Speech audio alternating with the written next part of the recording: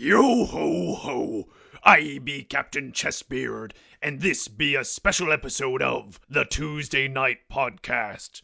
In this 28th episode, SPJ, that shark bait, couldn't be with us here. But no worries, because we were able to hornswoggle Matt Lees of Shut Up and Sit Down to be our guest host. However, that landlubber Sean couldn't be with us either. You see, Matt Lees be from the far-away magical isle of England, and in this mythical place of biscuit eaters and chips, there be a time zone difference between there and here in America. And the weight of the time difference be too great for the jellyfish-like bones of Sean McCoy. He be in bed on his big soft pillow, resting himself in hopes that he can wake up to be a man, a true sailor of the podcasting seas. All there be left on this wee ship of three be me, Matt Lees, and Alan Giarding. Join us as we discuss such topics as gay marriage, video games, how Matt Lees was able to swindle his way into Shut Up and Sit Down, and of course, tabletop games. So let's set sail, weigh anchor, and hoist the mizzen on this 28th episode of the Tuesday Night Podcast. Yeah!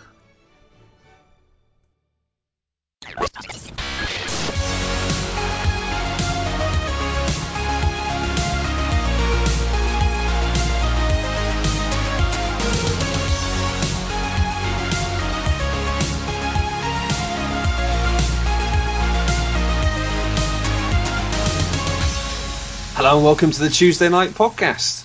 Today hosted by me, guest host, Matt Lees. It's so exciting. And I'm Alan Girding from Cleveland, Ohio, one half of Two Rooms and a Boom. I'm just really excited to have you on the show, Matt. This is really cool. Pleasure to be here. Man, I feel like for the intro, we should just talk about you, maybe get your business card. You know what? Let me crush on you a little bit. I don't want to start off by making you feel awkward, but I'm going to crush on you because I'm a fan, and I don't know how that feels for you. Huge fan of Shut Up and Sit Down, and I remember the opener and watching the opener, and really excited when you joined Quinns and Paul. I remember being really excited when you agreed to guest host, and I told my wife, and she said, what does he look like? He sounds like he's attractive, which is weird for my wife. Again, it's probably make you feel awkward. I'm like, well, I'll show you. And so I showed her one of your videos, and this is what she said, and I'm not sure how you react to this. It says, it looks like Bob Dylan and Sean Penn had a child. That's a good one. Sean Penn is an element I've not heard before, actually. But you've heard Bob Dylan. Bob Dylan a few times, particularly because years ago when I was at university, I used to have a very large amount of curly hair, and I did look a lot like Bob Dylan when I was younger. And the funny thing is, my response to that was, no, he looks like Matt Lees, because Bob Dylan and Sean Penn, they've got nothing on him. And it's weird in this, like, microcosm world that we live in of tabletop games. We have celebrities within them. It's fascinating that the celebrities within the industry are bigger celebrities than Bob Dylan and Sean Penn. Sincerely, really excited. Yeah. It's a pleasure. I always find it weird. I cannot get my head around the idea. Because in my head, that's still, as it always has been, that there are people who I think are amazing and I freak out about, but I can never understand or appreciate the idea of it being that about me. If that makes sense. Because it's like my brain just goes, no, don't be silly. Like, it doesn't fit. But it's a pleasure. It's a real pleasure to be here. Yeah, similar experience. Probably not at the same level because Two Rooms and a Boom, but having people come up and say, I love Two Rooms and a Boom. When does that stop is a good question. Like, I'm sure he gets sick of people coming up to him and fanning on him. Oh, no doubt, yeah. At what point are you actually a celebrity or a micro-celebrity? I don't know. It's really fun being a kind of internet celebrity, I think, because you kind of get to still have some of the fun of that, but not often. And I've talked about this a few times, but it's great once a year just to go to something like, go to these conventions 2 or 3 times a year and have people recognize you all the time. And that's so great because it's really cool to meet people who like what you do, and it's very affirming, especially if you spend most of your life sitting in front of a computer making things on your own. It's lovely. But at the same time, like, it's also exhausting. It takes a lot from you. But it's that thing of, where's the cutoff point? You don't want to be the last person who talks to you that day. You don't want to be rude to one person just because you've talked to 99 other people. So Right. it's really, really good fun and really life affirming. But I think if it happened every day, it would be hell. But the nice thing is you can be like super well known within a small niche. But then generally, I live in London. I can walk around London and, it's very rare that anyone recognizes me. So it's nice. I can still live a normal human life. Yeah, except when you go to conventions, then everyone and their neighbor's pet dog walk up to you and like, hey, because then you're within the industry. Yeah, and it's kind of weird, And I increasingly, things like tabletop. In the past, I never really used to understand, like, when people used to have so many people doing things for them. In terms of, like, tabletop obviously has a big crew. It has all the fancy cameras and lights and sound people and camera people and all that stuff. And I think because I've always come from a perspective of not really having a lot of resources available to me and having to just basically do it myself, either because I didn't have money or I didn't have friends who would help me make things I wanted to make. So I just thought, well, screw this, I'm just going to make stuff on my own. So I've become very self-sufficient in terms of that stuff. But at the same time, I do now get it a lot more, especially, people like Will Wheaton. Obviously, he's really famous from, like, he was in a science fiction television series, you might know. Yeah, you just can't be doing that, I think. It's that weird thing of if you are going to go and be at things and be a person, then you become a bit less able to actually do your other jobs. I mean, this interesting thing we found at Gen Con last year. We were making a video and going around trying to play games and trying to talk to people.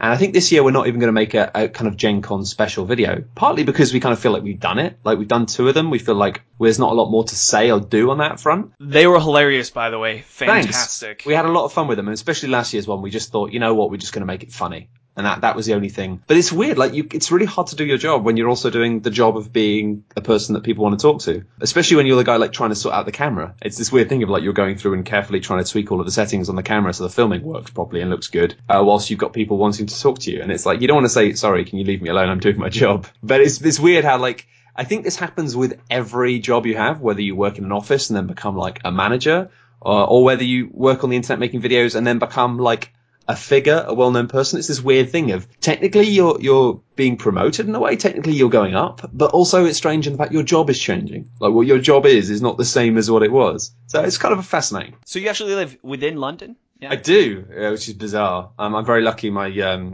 partner has a flat here, so I'm basically kind of able to keep living in London at not kind of utterly destructive cost. So it's nice living in London. I don't really take advantage of it as much as I should, to be honest, because I very rarely go into London.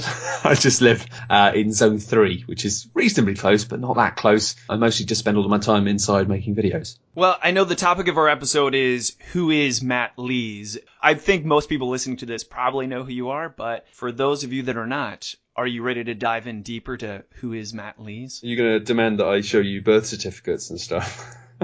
We have that in America with presidents. And I know. Oh, okay, cool. Yeah. I'm not sure how savvy you are, because if you ask me about prime ministers, I know. Which is, have you seen the thing where they've had people from America fill out the countries of Europe, but then they had people from Europe fill out the states in America? And it's hilarious if you see it. I think it's a thing in the UK. I think we definitely follow American politics a lot more closely than maybe you guys follow English politics, probably because English politics don't really matter to you. Whereas I guess increasingly we've always felt like we're somehow attached to America via some sort of umbilical cord, really. Probably because of all of the wars we've collaborated in. And so it's this thing of like we're always just like, oh God, they're so big and possibly really dangerous. So we kind of have a weird vested interest in being like, fuck, what are they going to do this time? Fuck. Right, it's like Of Mice and Men. Yeah. With Lenny walking around. Absolutely. And I think because I've got more people I know in America now, I know people like yourself. I have people on Facebook and stuff, lots of Americans from industry stuff, maybe from games industry stuff. I find it really fascinating to read the things they're posting. And I follow American politics like really closely at the moment. I don't know why. It's probably pointless for me, but hey. All right. Let's get into this then. Excuse me, Sam. Do you have the time? But of course, it be topic time. First, what I'd like you to do, if you would, sir, give me your business card. What is your audio business card? Oh, God, what do I do? You see, I specifically made business cards recently because I struggle so much to explain what I do that I find it easier to just point to a picture of a big white S on an orange background and then a picture of a little ghost on a pink background and just say, just look at my websites. The reality is you do a lot. Yeah. I know that there's actually some confusion there, and I'm hoping we can clear it up. Sure. You see, the funny thing is I don't think of myself as doing a lot. I think of myself as right now possibly working less hard than I've ever worked in my life. But I do still do an awful lot of stuff. Yeah, I work with Shut Up and Sit Down quite a lot. I work with Quinns and Paul on the site, and I also work with Quinns quite closely very closely, it's just me and him, on a newer thing called Cool Ghosts, which is kind of an extension of what my previous full-time job was, which was basically making YouTube videos about video games. Yeah, now those are the two main things I do, and it tends to be that Quinns does more work on Shut Up and Sit Down in terms of the day-to-day running and content, and I do more work on Cool Ghosts, and we just sort of meet up once a week and get stuff done, and that's a fun system, and it keeps us from kind of burning out on either, because I think if you're just too 100% focused on just board games or just video games, it's easy to just get a bit bored. So I think having that palate cleanser and jumping between the two is really healthy. Keeps both sites really fresh and energetic. And I also run, I work with do a podcast called Regular Features. It used to be just incredibly filthy, actually. Like, it's funny, the early episodes are just absolutely wrong in so many regards. Whereas now it's kind of changed a bit. It's more like, I guess it's more comedy now rather than shock comedy, a bit more on the side of whimsy. So we do that. And it's one of these lucky situations, really, where I spent a lot of time doing these things as hobbies, really. All of the things I do now are kind of hobbies that have just become my job. And I'm able to kind of earn a bit of money from all of them. Yeah, so I'm very busy with lots of different things, but those are the main three things. Well, the good news is this does have the explicit label, so you don't have to hold your tongue at all. I know that I'm from Cleveland and considered the place in America that swears the most. We got rated that. Yeah, it's the gem of America. Swearing is a funny thing. We don't actually do it on Shut Up and Sit Down, because lots of people have fairly said, come on, guys, these are board games. I want to watch these videos with my families. And we're like, right, of course. Fair enough. But it is interesting that, like, swearing does mean different things to different people, and definitely creating things on the internet. I used to swear constantly all the time, and it's this strange thing of when you are creating for a international audience. Yeah, you do have to start being mindful of that. You don't think about it. It's like there are certain swear words, for example, which are incredibly common in the UK, and you wouldn't think are a big deal, that are so offensive in America. And you start to get a taste for that. And at first it's weird because you're just like, really? People are that offended by that? Really? So it's kind of eye-opening and educational, but hey. I think it depends on the people. Depends on the taste. Sure. As weird as it sounds, I feel very comforted when I hear someone use profanity because it means that there's less of a barrier there. Oh, you're feeling more comfortable because you're assuming I'm comfortable with your swearing. That is, of course, unless they're just swearing right at me. Yeah, sure. I just want to recap this. You basically have two different entities. The Cool Ghost, which is the video game side of things. Yeah. And there's Shut Up and Sit Down, which is the tabletop side of things. Yep. And do you think those two parallel one another really well? Yeah, I think so. I think there's a lot of crossover. We find that a lot of the people who really love Cool Ghosts are people who love Shut Up and Sit Down as well. It's kind of about having missions, I think. I think both me and Quentin Smith, like one of the reasons when I first met him that we kind of hit it off is we're both very driven people. And it's not purely a drive that's... what's the word? It's not purely ambition. There is ambition there, but it's not traditional ambition. It's not like, I want to be a big success and be learning loads of money. I want to be rich. Yeah, we want to achieve things. And certainly, now one of the things we are trying to achieve more is how can we do this and maybe get older? Which is a question mark, which does start to have boring answers. But what Quinns and Paul set out to do was he started playing board games. He discovered that board games were just amazing. And it was this sort of weird hidden secret. And he looked online to see where he could find out about these things and found that really all of the places covering board games were incredibly dry and incredibly just treating them like very much in the same way that often video game reviews of the 80s and 90s of having like very dry breakdowns of components and systems and having none of the passion conveyed of why these things were exciting. Now, obviously, Quinns had come from a background of video game writing, which had kind of been invigorated in the late 90s, early 2000s by this sort of new idea of talking about experience and conveying what it's about, how it feels. That a lot of Kieran Gillen's new games journalism thing you might have heard a bit about, and that was the idea of it being like writing as if you are there. And it was feisty and it was a bit pretentious, and I think a lot of that idea really hasn't stuck. But there was elements of that which did, and I wasn't even actually formally aware of that kind of manifesto at the time at all. But Obviously the waterfall effect of it had trickled down to me. And when I wrote about games, I always very much wrote about how it felt to be there, how it felt to be doing it. Right. So the one thing that I love is that when I listen to your reviews or when I listen to your podcast, Daft Souls or Shut Up and Sit Down, it's one of those things where it's definitely Matt Lees' experience. I feel that the relationship, and this is probably why the fan base is, it's one-sided, but it feels like it's two-sided. Like, oh yeah, Matt Lee's my friend because I totally know what it's like to sit down and play a game with him. But Yeah, wait, I guess so. I've never actually played a game with you. I guess I do try and I always just try and honestly convey how I feel about stuff, and how it makes me feel. But I think also like there's the degree where you become a kind of critic and do that is being able to have enough assurance in what it does feel like to do this, that you can tell people, like, you can sit down with this and you will feel like this. And, you're never going to be 100% right about that. There are always some people who don't feel that. But I think if you can just be sure enough that somebody's going to have the same experience as you, then that is the job as a critic, is basically saying, right, you should check this out. It's going to make you feel like this, and really explaining that exactly and having the kind of confidence to do that.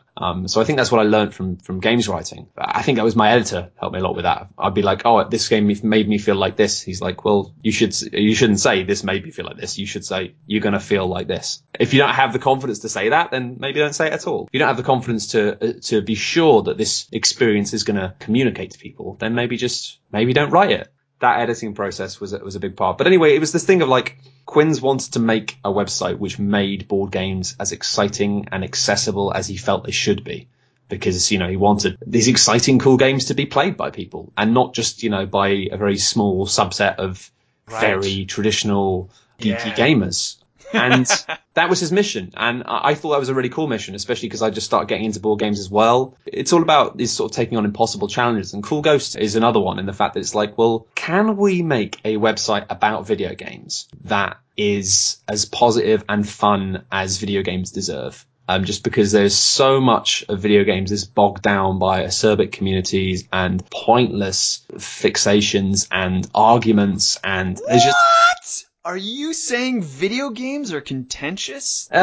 Yeah. But then I realized increasingly, actually, that there's a lot of problems in traditional gaming and board gaming and other sorts of things. There's a lot of these same issues are there as well. They're perhaps just not as prevalent on the internet. In fact, let me ask you some hard questions. Speaking of being confident, I should be confident to ask you the tough questions. You can ask me anything. All right. So, bad players in tabletop. Have you ever had to clear the board or flip the table? Have you ever succumbed to the anger of a tabletop game? Oh, I don't know. I mean, possibly when I was younger, but I don't think so. As a mature adult, you've never gone, well, forget this game because no one's playing it now, and swept the table? I really feel for a lot of people, actually. We often have people when we're reviewing stuff and they say, oh, I try this with my group, and some of the stuff that people say, I find it quite upsetting. Just because people will often say things like, oh, I tried this with my group and we got 2 rounds in and everyone said it was boring and then we stopped. And I'm just like, what? Like, I don't know. I just feel like that's sad. And it's one of those things where I feel like I'm very lucky to have the friends I do in terms of who I can play games with. Right. Because I just think that's just so rude. And I can't believe it. If somebody wants to do something and then everyone else just, once you start doing it, goes, no, we're not doing this anymore. I'm like, whoa, that's like a big thing to do. Unless it's like you're really uncomfortable with a game or something, for whatever reason, then I just think there's no real excuse for that. And other people saying, they find it difficult because they have friends who just like one specific type of game, and then when everything is like, if it's not a Euro game or if it's not this sort of thing, then they just don't want to play it. Right. I think I forget that sometimes. I'm quite lucky that I have a group of friends. Versatile taste and versatile friends. Yeah, I think that the people I play games with are usually the same sort of people as me, of the mechanics and how it works and how it's all tied together doesn't matter. It's all about the experience of having a fun time with other people. Yeah.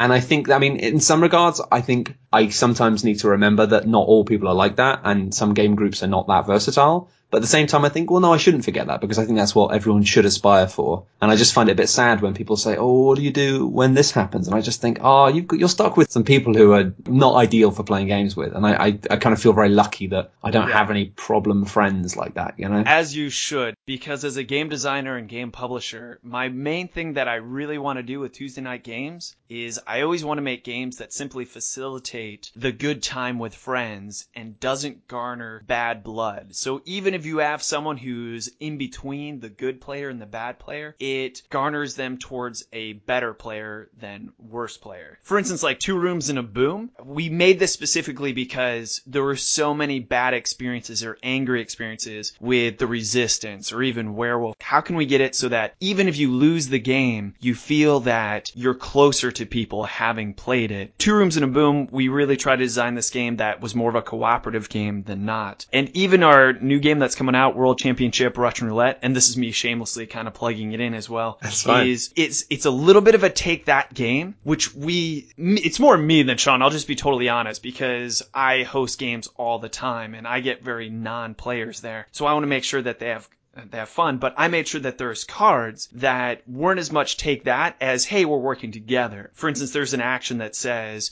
hey, you get a bonus, but then you have to choose someone to share that bonus with. And that way it's like, yeah, look at this, we're friends, and we gotta maybe gang up on the person who's winning. Uh-oh, they're not winning anymore, so now we gotta work together. So anyways, it's all about garnering that good feeling. Sure, I think that's why for a long time, and it sort of still is in many regards, Cosmic Encounter remains one of my favourite games, just because of the fact that like it is brutal and it is like that people just get really hit hard and fast quite quickly. But then what I love about it is you can be having a massive love-in with somebody, but then you have to attack them, and then or like you can have a massive feud with somebody, and then this turn it's better for you to actually help them. It's nice in the fact that you still get that kind of those moments of being like, you bastard, and having people being really kind of angry and at each other's throats sometimes and getting really into it. But just at the point where that might become a problem, where it might sort of sour the room, it will get flipped on its head because suddenly it's like, oh, well, actually they're winning now, so you have to attack them. Or actually now you have to attack. It's kind of enough of a roller coaster. I think a lot of people don't like that because they feel like that's a random element of it being like there's no structure to the game in terms of how that works. And it is just very much a kind of a crapshoot of just everyone getting to the finish line and then trying to be the person who gets over it first. But I think that's fine. I think there's a lot of strategy to that, to just constantly having yourself in the best position to just squeak past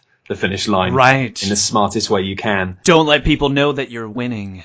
Yeah, absolutely. And it is like, again, it's a great social game because it's socially balanced. And really the game of Cosmic is all about trying to convince the other players that you're not going to win. That's what it is. Yeah. Like, you just have to appear to be as useless as possible whilst also being as fiendish as possible. Yeah, the metagame of it is definitely just talking yourself down like, guys, don't worry about me. But Chadley over there, look at Chadley. Sure, I consume matter and destroy it, but I mean, I'm probably not that much of a threat. Like, I love it. But let's get even deeper, shall we? You said I could ask you anything. I know when it comes to designing a game, you could potentially make some money because it's well known there's not a lot of money in the tabletop industry. No. Because you can make some money publishing a game and you can make a little bit less if you're a designer of a game. As a board game reviewer, it seems that it would be tough to actually make money doing that, but this is your job, you said. You've turned your hobby into the job. So 2 questions. Sure. How is someone able to stay afloat with that? And this is also a way you can shamelessly plug people to help you out if that's what you guys are looking for. And then also, do you think that it's tainted your love for the hobby at all now that it's work? That's interesting. I'll start with the second one first, I guess. I don't think it has. And what's interesting is I came into it quite late. And sometimes I feel a bit guilty because there's loads of classic board games, like things that are considered to be like really formative or really mainstream and known. I just haven't played a lot of them. And there's a lot of holes in my knowledge and stuff. But I have to remind myself that that's okay, because really one of the main reasons that Quinns and Paul got me involved is because I had the right spirit and I had the right eye for design. Like, you know, I've been a design-based critic for years. Like, I've done video games for yonks.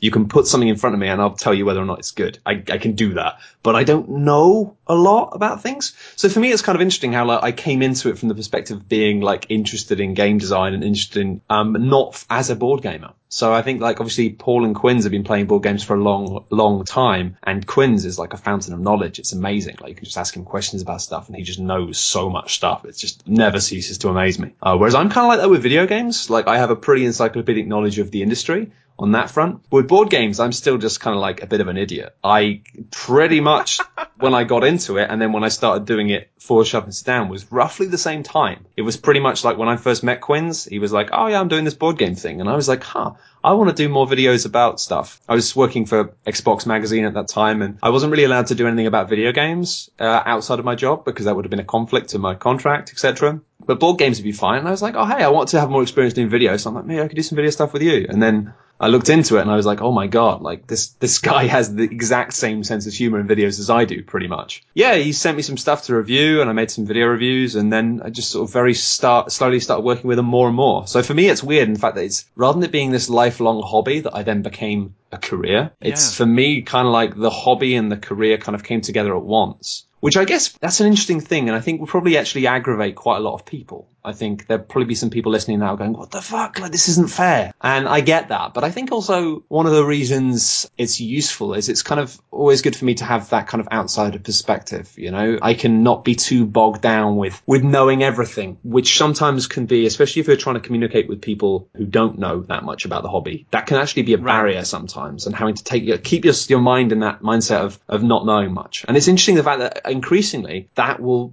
go. Over the past few years, I've played loads more games. I know more about games. And there will come a point where that will no longer be served by me, in a way of having that kind of new impetus. And so it means when we do eventually, which, you know, hopefully we will get somebody else on board as well to work with us, we'll probably want to do the same thing again. Of like, when it gets to the point where I know too much, we'll get somebody fresh in. It's kind of cool because it means it's weird for me because it's not like I've been following this for 20 years and now it's my job and it takes some of the joy out of it. It's more like, I'm still learning about it. Like, I'm still excited. Let me interrupt you and give you a pop quiz then. I will tell you some, like, archetypical games. Okay. All you're going to have to say is played it or haven't played it. Oh, yeah, this is going to be embarrassing. I'm going to get killed, aren't I? Yeah, it's going to be fantastic. So this is it. All right. Dominion. I've not played it. Oh, my.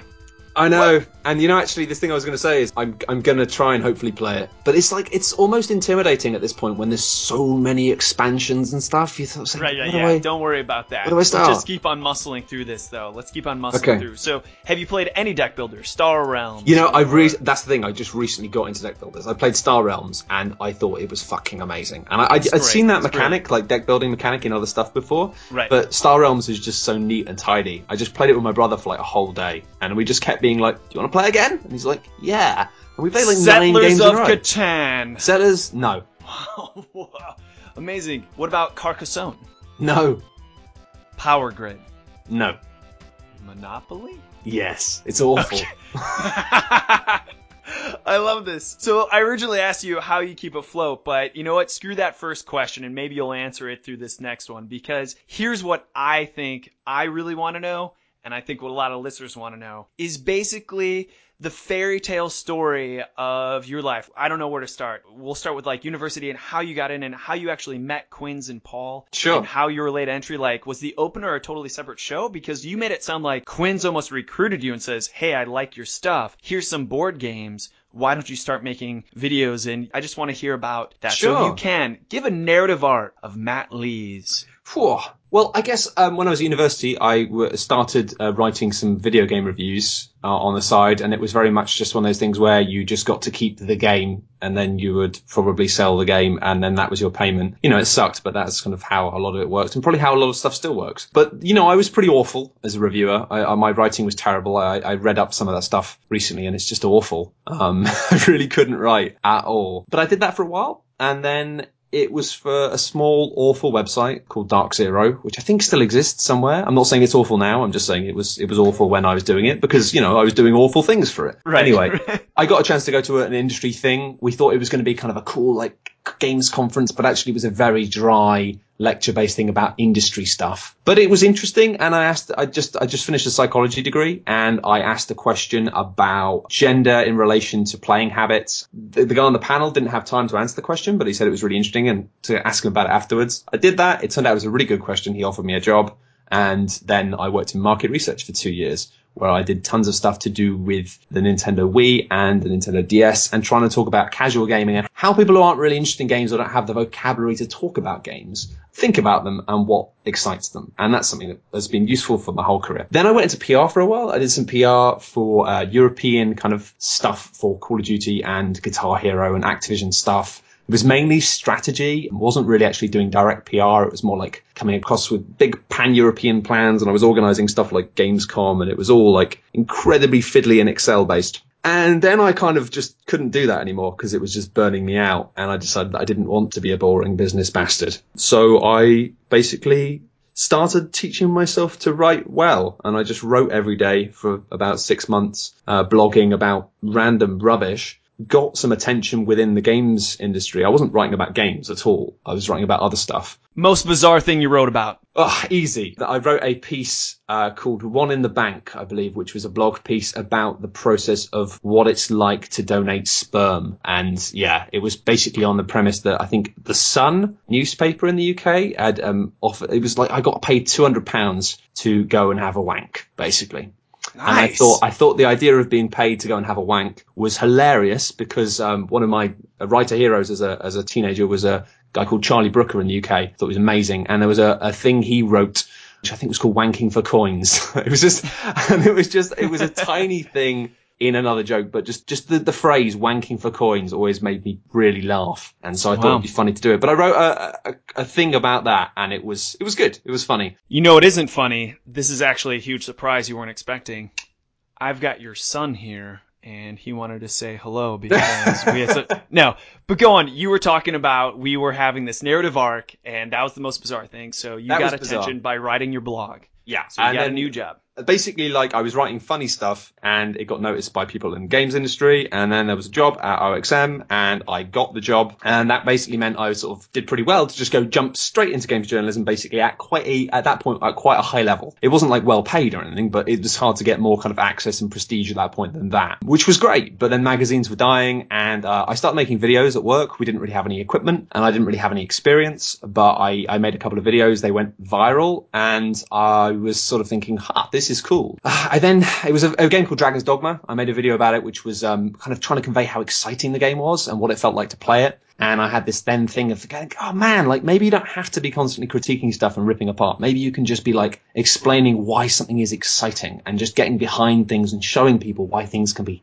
so much fun. And that was an idea I got really excited about and then largely didn't do anything with for about 2 or 3 years. But then I got fed up with writing. Magazines were fucked. So I got offered a job making video at a company called Video Gamer. They were looking for somebody to come in and basically do something with video. It was kind of a blank canvas. They had a YouTube channel with about 700, 800 subscribers. Nothing going on. They were really doing their best, but it just wasn't getting any traction. So I went in and they kind of just gave me the reins and let me do whatever I wanted. And I did. And I basically made a bunch of comedy stuff, mostly poking fun at the games industry. Did a few videos that went mega viral. And then off the back of that, actually did a TV show with Charlie Brooker, which was amazing. Because as I say, he was just always very aspirational for me. I thought he was brilliant. Although I had spent years trying specifically not to write like Charlie Brooker, just because every single bloody games journalist who wants to be funny does that. So it was kind of surreal to go from being like spending years trying not to write exactly like somebody else to then being like, oh, now I have to write stuff that he might read. So it was actually weirdly reverse engineering my brain. But yeah, it all kicked off and it was amazing. But at the same time, it kind of burnt me out. In the process between then, I'd met Quinns when I was at OXM. We got chatting. Here we go. Kind of just got on. I didn't really know him very well, but I'd heard a lot about him. He was always known as the boy Quinns.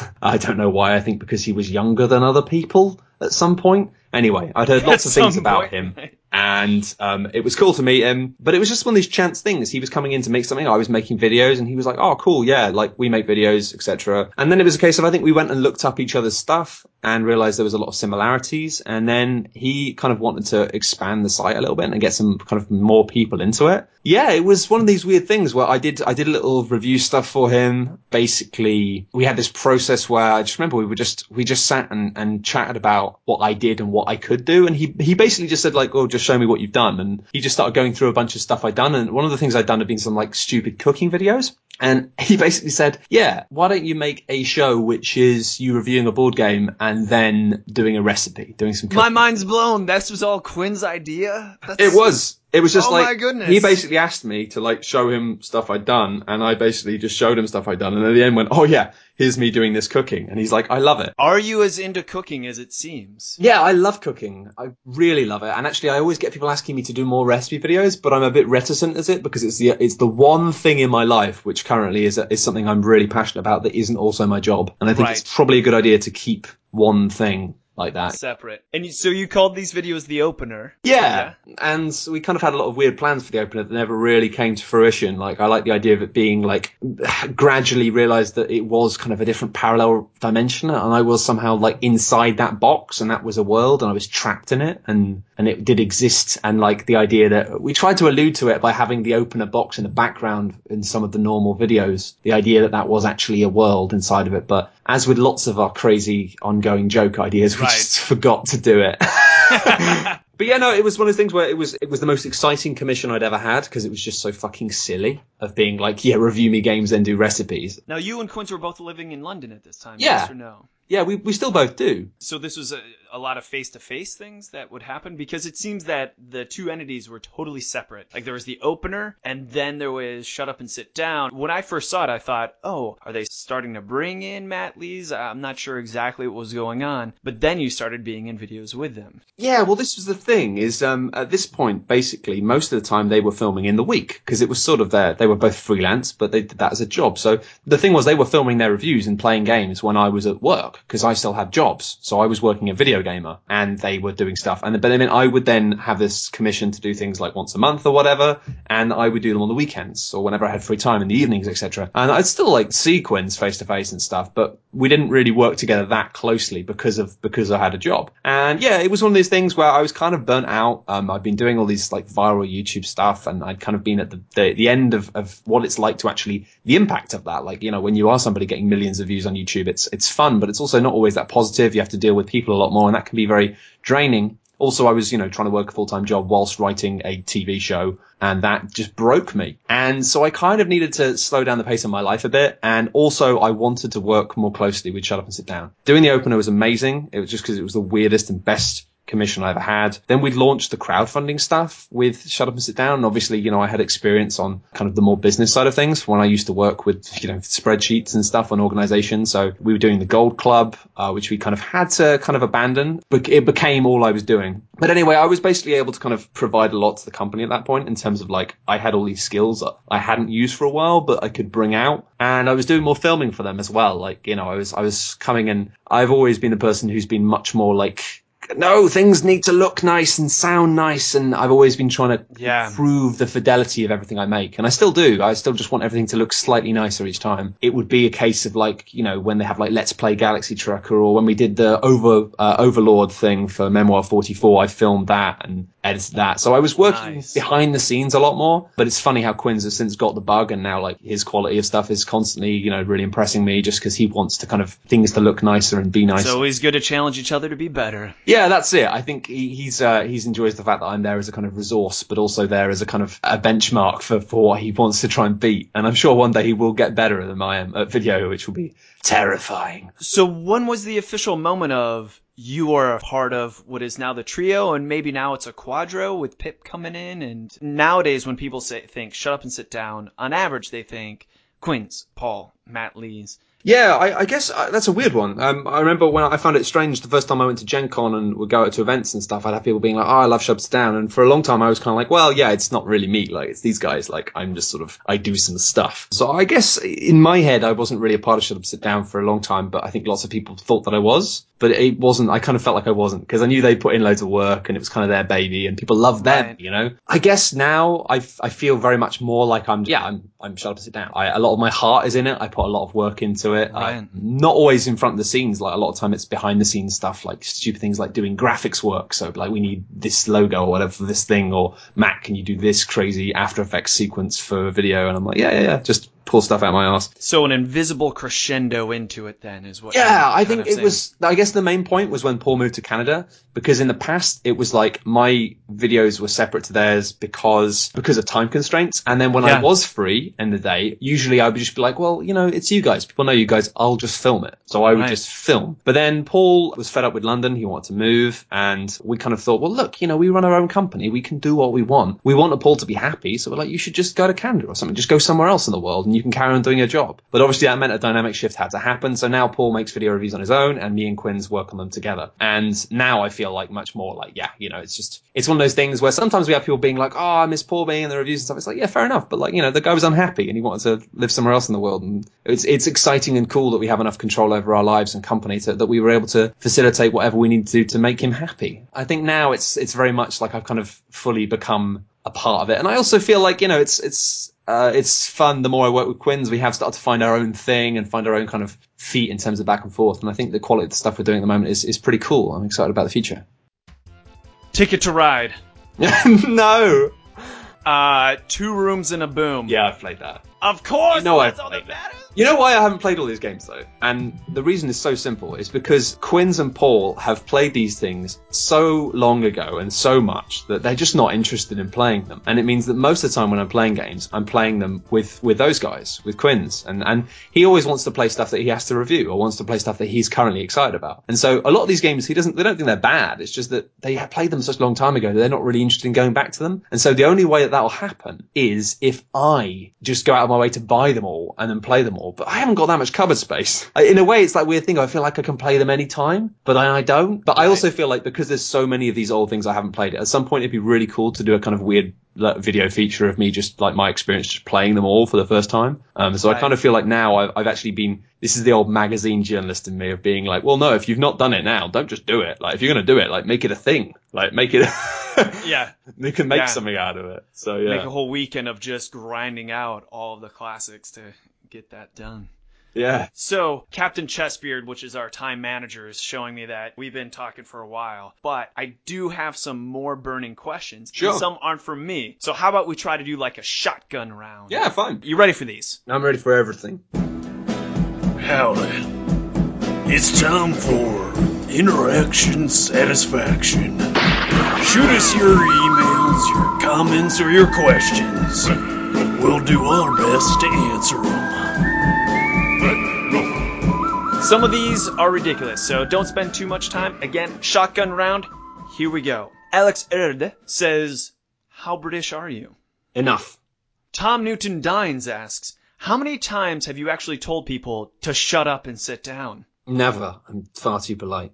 Big fan of ours, and I apologize because I'm probably going to slaughter his name. Roloff Kongenenberg asks, what would you change about Two Rooms and a Boom, and why? Tricky. I think Two Rooms is one of those games which is like a recipe where like to really get it right, you need to read the room and read the feel of what's going on and work out what combination of things is currently going to work. And I think if there was a way that there was somehow an app you could use or something where you could just be like, it has this many people and we want this level of difficulty, and you could just press some buttons and have it feed you a recipe that you think it's just somehow that's going to work. That would be You cool. messing with me right now, or do you know about the app that we're working on? I didn't know about that, no. Oh, sweet. Yeah, we totally got an app that's going to do all that. We're working on it. Cool. Well, now it sounds like I'm just doing an advertorial segment with you, doesn't it? Yeah, thanks for the advert, mate. Love it. All right, Joshua Givens, designer of the game Ice Fisher, asks, what is your opinion on Ice Fisher? Have you heard of it? I've never heard of it. But I mean, I've not played so many things, so it's fine, No, right? it's a joke game. It's a box of just cube, and you just take turns choosing a cube to pull out one of these white cubes, and one of those white cubes has a fish. God. William Anderson asks, and he's part of the B team, he says, will you go on a date with William Anderson? I'm probably not allowed, to be honest. Sorry, Will. Ah, damn.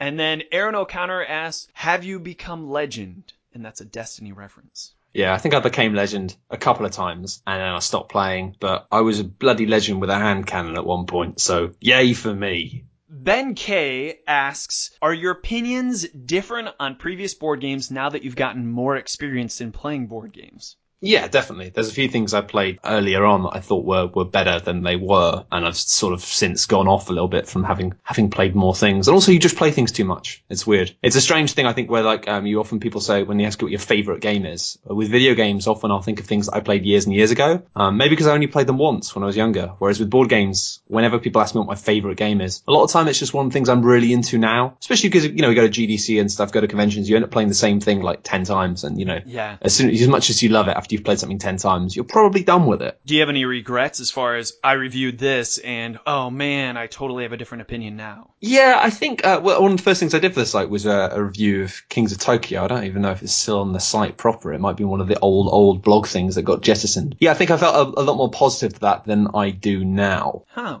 Fascinating. I think just because I really liked the chunky dice, and I think it was a real thrill. I don't think it's a bad game. I definitely have less love for it now than I do other things. Last question. This one's from Alan Girding, and he wants to know, how much writing do you do before you do your YouTube videos? Because you're incredibly eloquent in your videos. Oh, thank you very much. It depends. It really depends. I usually try and just write notes rather than scripting things, but sometimes you need to script. When you're actually talking about a topic in detail, it's one of those things where you can't just fluff the words. Like, every word needs to be the exact word that you've written, otherwise the meaning changes. You know, when you start to actually chain together quite complex sentences. Yeah. In those cases, those scripts do take a lot of time. But a lot of the time, I just write kind of notes, and I just sort of play around with it until the cadence sounds right. Yeah, because there definitely is a cadence to your videos. You have a very definite style. Well, my mother is a poet, so she's a children's poet. So I grew up with... That's amazing! Yeah, that's right. But she's called Jan Dean. Check her stuff out. She's a children's poet. She's very good. She's always just saying things that sounded nice. Gotcha. One of her poems she wrote when she was a kid was called Gloopty Gloop Chocolate Soup, which is just a lovely combination of words. So I think I grew up with that in my ears, sort of people just saying things just because they sounded nice. And I try and put that into my writing and my videos because I think it's a really powerful tool. We have already been talking for an hour, but do you think you have time for a little table talk? Yeah, sure. Let's do it! It's time for a table talk.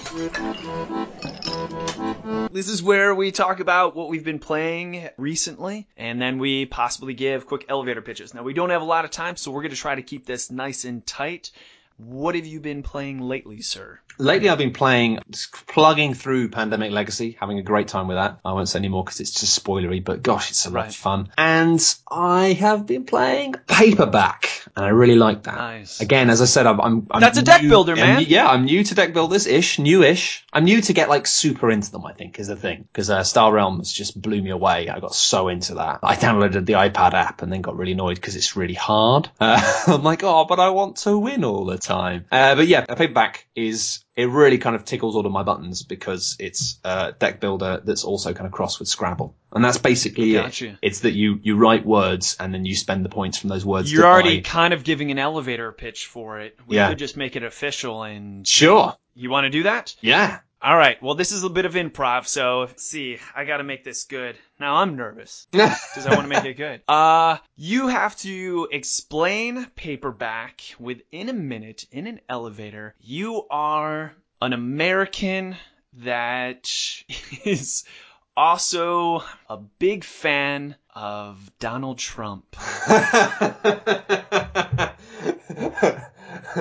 Okay. Are you ready? And when you're ready, all you say is ding me, SBJ. Okay. Ding me, SBJ. You know, boy, I've been playing a game recently which is about words. And you get this deck and it gets bigger as you go on. Not like my bank account, because you know what? Like, that shit is off the fucking... We need to make card games in America great again. And I know the man for this job. It's words. You gotta make the words. You make them bigger. You spend your money in the bank, and your money in the bank actually gets bigger. Because honestly, those fat cats in Washington right now, I don't even know. You know, they want my guns. You make these big words, and you gotta tactically choose letters so you can make bigger words in the future. And it's kind of a problem-solving thing crossed with a deck builder. It's a use of language, and I think language and learning bigger words is a vital part of what's vocab and making them good. Yeah. That was brilliant. I'm always reticent to do American accents in front of Americans because I know what it's like when people do that with English. Yeah. Fantastic job. Hats off to you. Paperback. Great game. I do have a couple questions on Paperback. I have played it myself, but I think our listeners would want to know. Even though you haven't played a lot of deck builders, what do you think sets Paperback apart from other deck builders? Well, I think it's just the central premise of it. There's a lot of fun side stuff you can play with. I really like the thematic thing wrapped around the core premise. If you are a Paperback writer, you can have a theme. And, you know, there are things on cards, but you could just make your own on this. You could just play like a horror or like sci-fi. I mean, there's probably are some of the themes that it comes with. But you can play with a theme, which means if you then spell a word which everybody at your table agrees is like a word which makes sense and fits into that genre, then you get more points. Oh, sweet. I've never played with that way. Yeah, and that's a really fun idea. And also I like the fact that it's kind of like, it makes it a bit more friendly and collaborative, and the fact that, like, you know, it's this thing of everyone has to agree. Like, so it means you kind of got to sell it to people of being like, yeah, it's Right. kind of like this. And also like the fact that if you can't think of a word and you're stuck, then you can choose to just put your cards face up on the table and let other people suggest things. And if somebody else suggests a word that you then use, they kind of get a little token, which counts as an extra point to buy stuff in the shop. So it's kind of like, it's designed to encourage it to be a bit more friendly and a bit less cut. Yeah. But I mean, I just love it because I've always been a writer, and I still am a bit, you know, writing scripts mainly. But I just enjoy it. Like, it's a fascinating combination to have strategy in the art of building words. And It's a fantastic game. The criticisms that I've heard of it, I've had some friends say, this game's making me feel dumb. Dumb. well, that's true of Scrabble as well. Like, and admittedly, I did play Scrabble with my partner and her family once, and they just thought it'd be a fun thing to do. Let's play Travel Scrabble, and we played it, and I just destroyed them. It was just embarrassing for everybody, and it was one of those things where afterwards it was just like there was no talk of us playing again. It wasn't like, hey, should we do that again? It was just like, that's that. So I think that's always the way. I think it is one of those games where it relies on a really specific skill set. It's like, do you know loads of words? And like, you know, not everyone should need to know loads of words. It's just if you're a writer, then it's useful. But with most jobs, you don't need to know all these words. So yeah, I get it.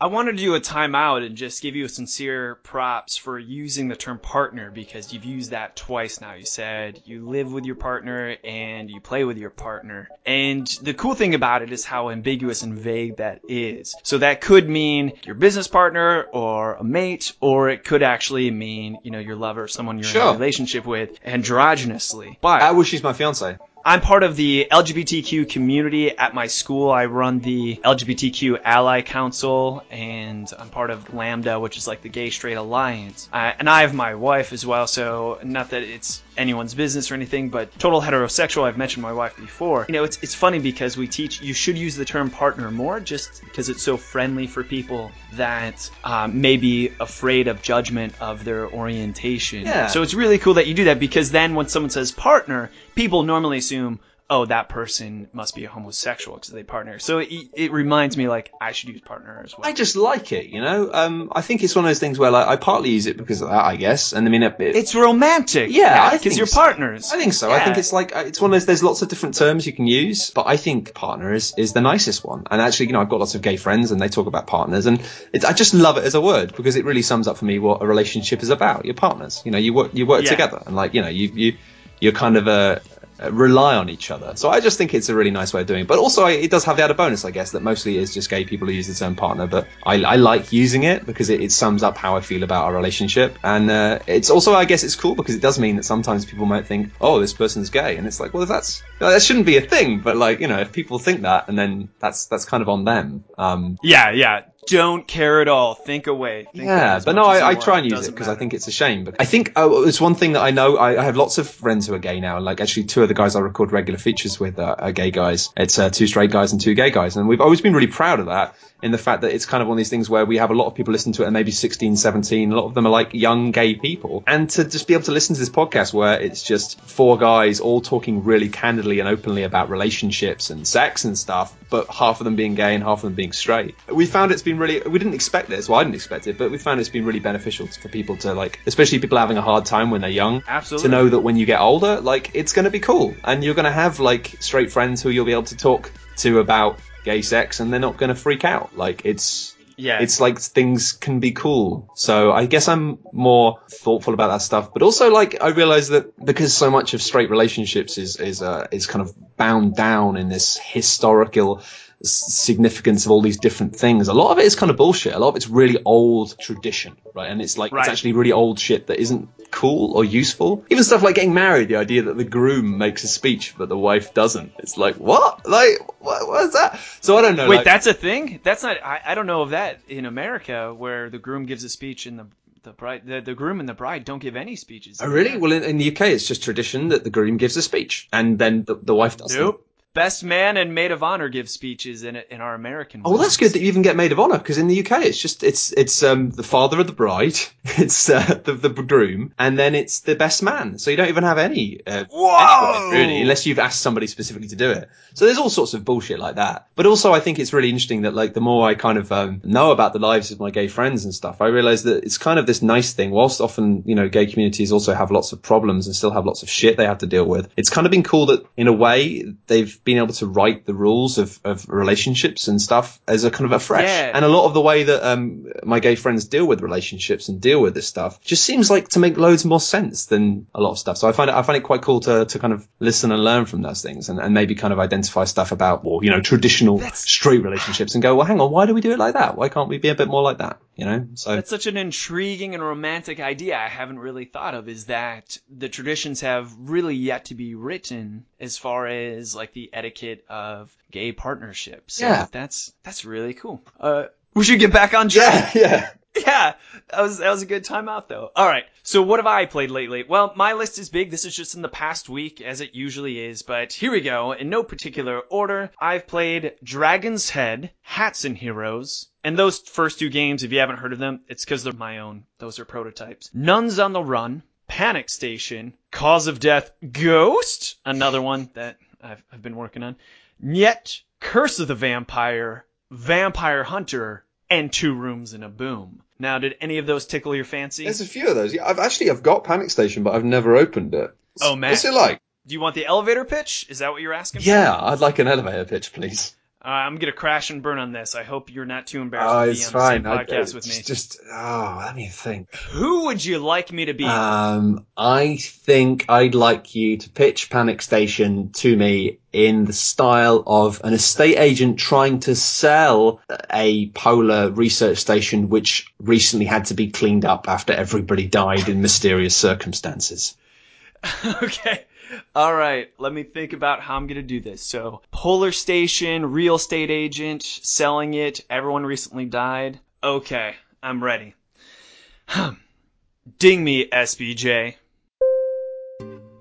Hey, welcome to this polar station. We're on our way down, and when we get there, I know you're probably going to see some blood stains and some aliens all over the place. Just don't worry about that, because that adds to the authenticity. Now, here's what's really bizarre. As we go down this elevator, we're kind of going into Event Horizon, where you magically split off into two beings. There's going to be you, and then there's going to be your android. It's going to be amazing. But for some reason, and we can't really explain why, your android can hold guns, but you can't. And for another reason we can't explain, if your android gets infected with an alien virus, you get infected too. Doesn't that sound fantastic? Where we're going in this polar station, it's constantly changing. So I'd love to show you each room by room, but I can't. It's secretly revealed as we flip over cards. And anytime you go into a room with someone, you've got to trade with them. I can give you some bullets for your android's gun or some gasoline to burn down the alien hive nest. But I could also give you a virus, making you part of the alien team. It's an amazing experience, and I can't wait to show you all the lovely architecture. Alien schmegma here and there. You won't find it anywhere else, and it's in this beautiful polar station. Ding. I just realised I was supposed to say ding after a minute or something, probably, wasn't I? Whoops. Let's pretend that was exactly a minute. No problem. That was no great. Problem. It sounds, as a game, it sounds really thematically messy. It's so horrible, man. Like, I love the game. I played it a ton, and the rulebook was quite a handful. It seems at first to be a hot mess, but the game plays very beautifully because it has an emotional experience. After we played, we decided, let's play that again. And let's play that again. And that's a sign of a good game, that we had these memorable experiences. But thematically, it doesn't make sense. Yeah, I mean, that's such a bugbear of mine now, because there's so many thematically strong games, there's so many well-designed games, that really now it's kind of like we've got pretty fussy about that in terms of, like, really what we want now is stuff which is thematically strong with design that matches the theme, which is hard to find, but I kind of figure there's so much stuff out there, then you just sort of, why not have your cake and eat it?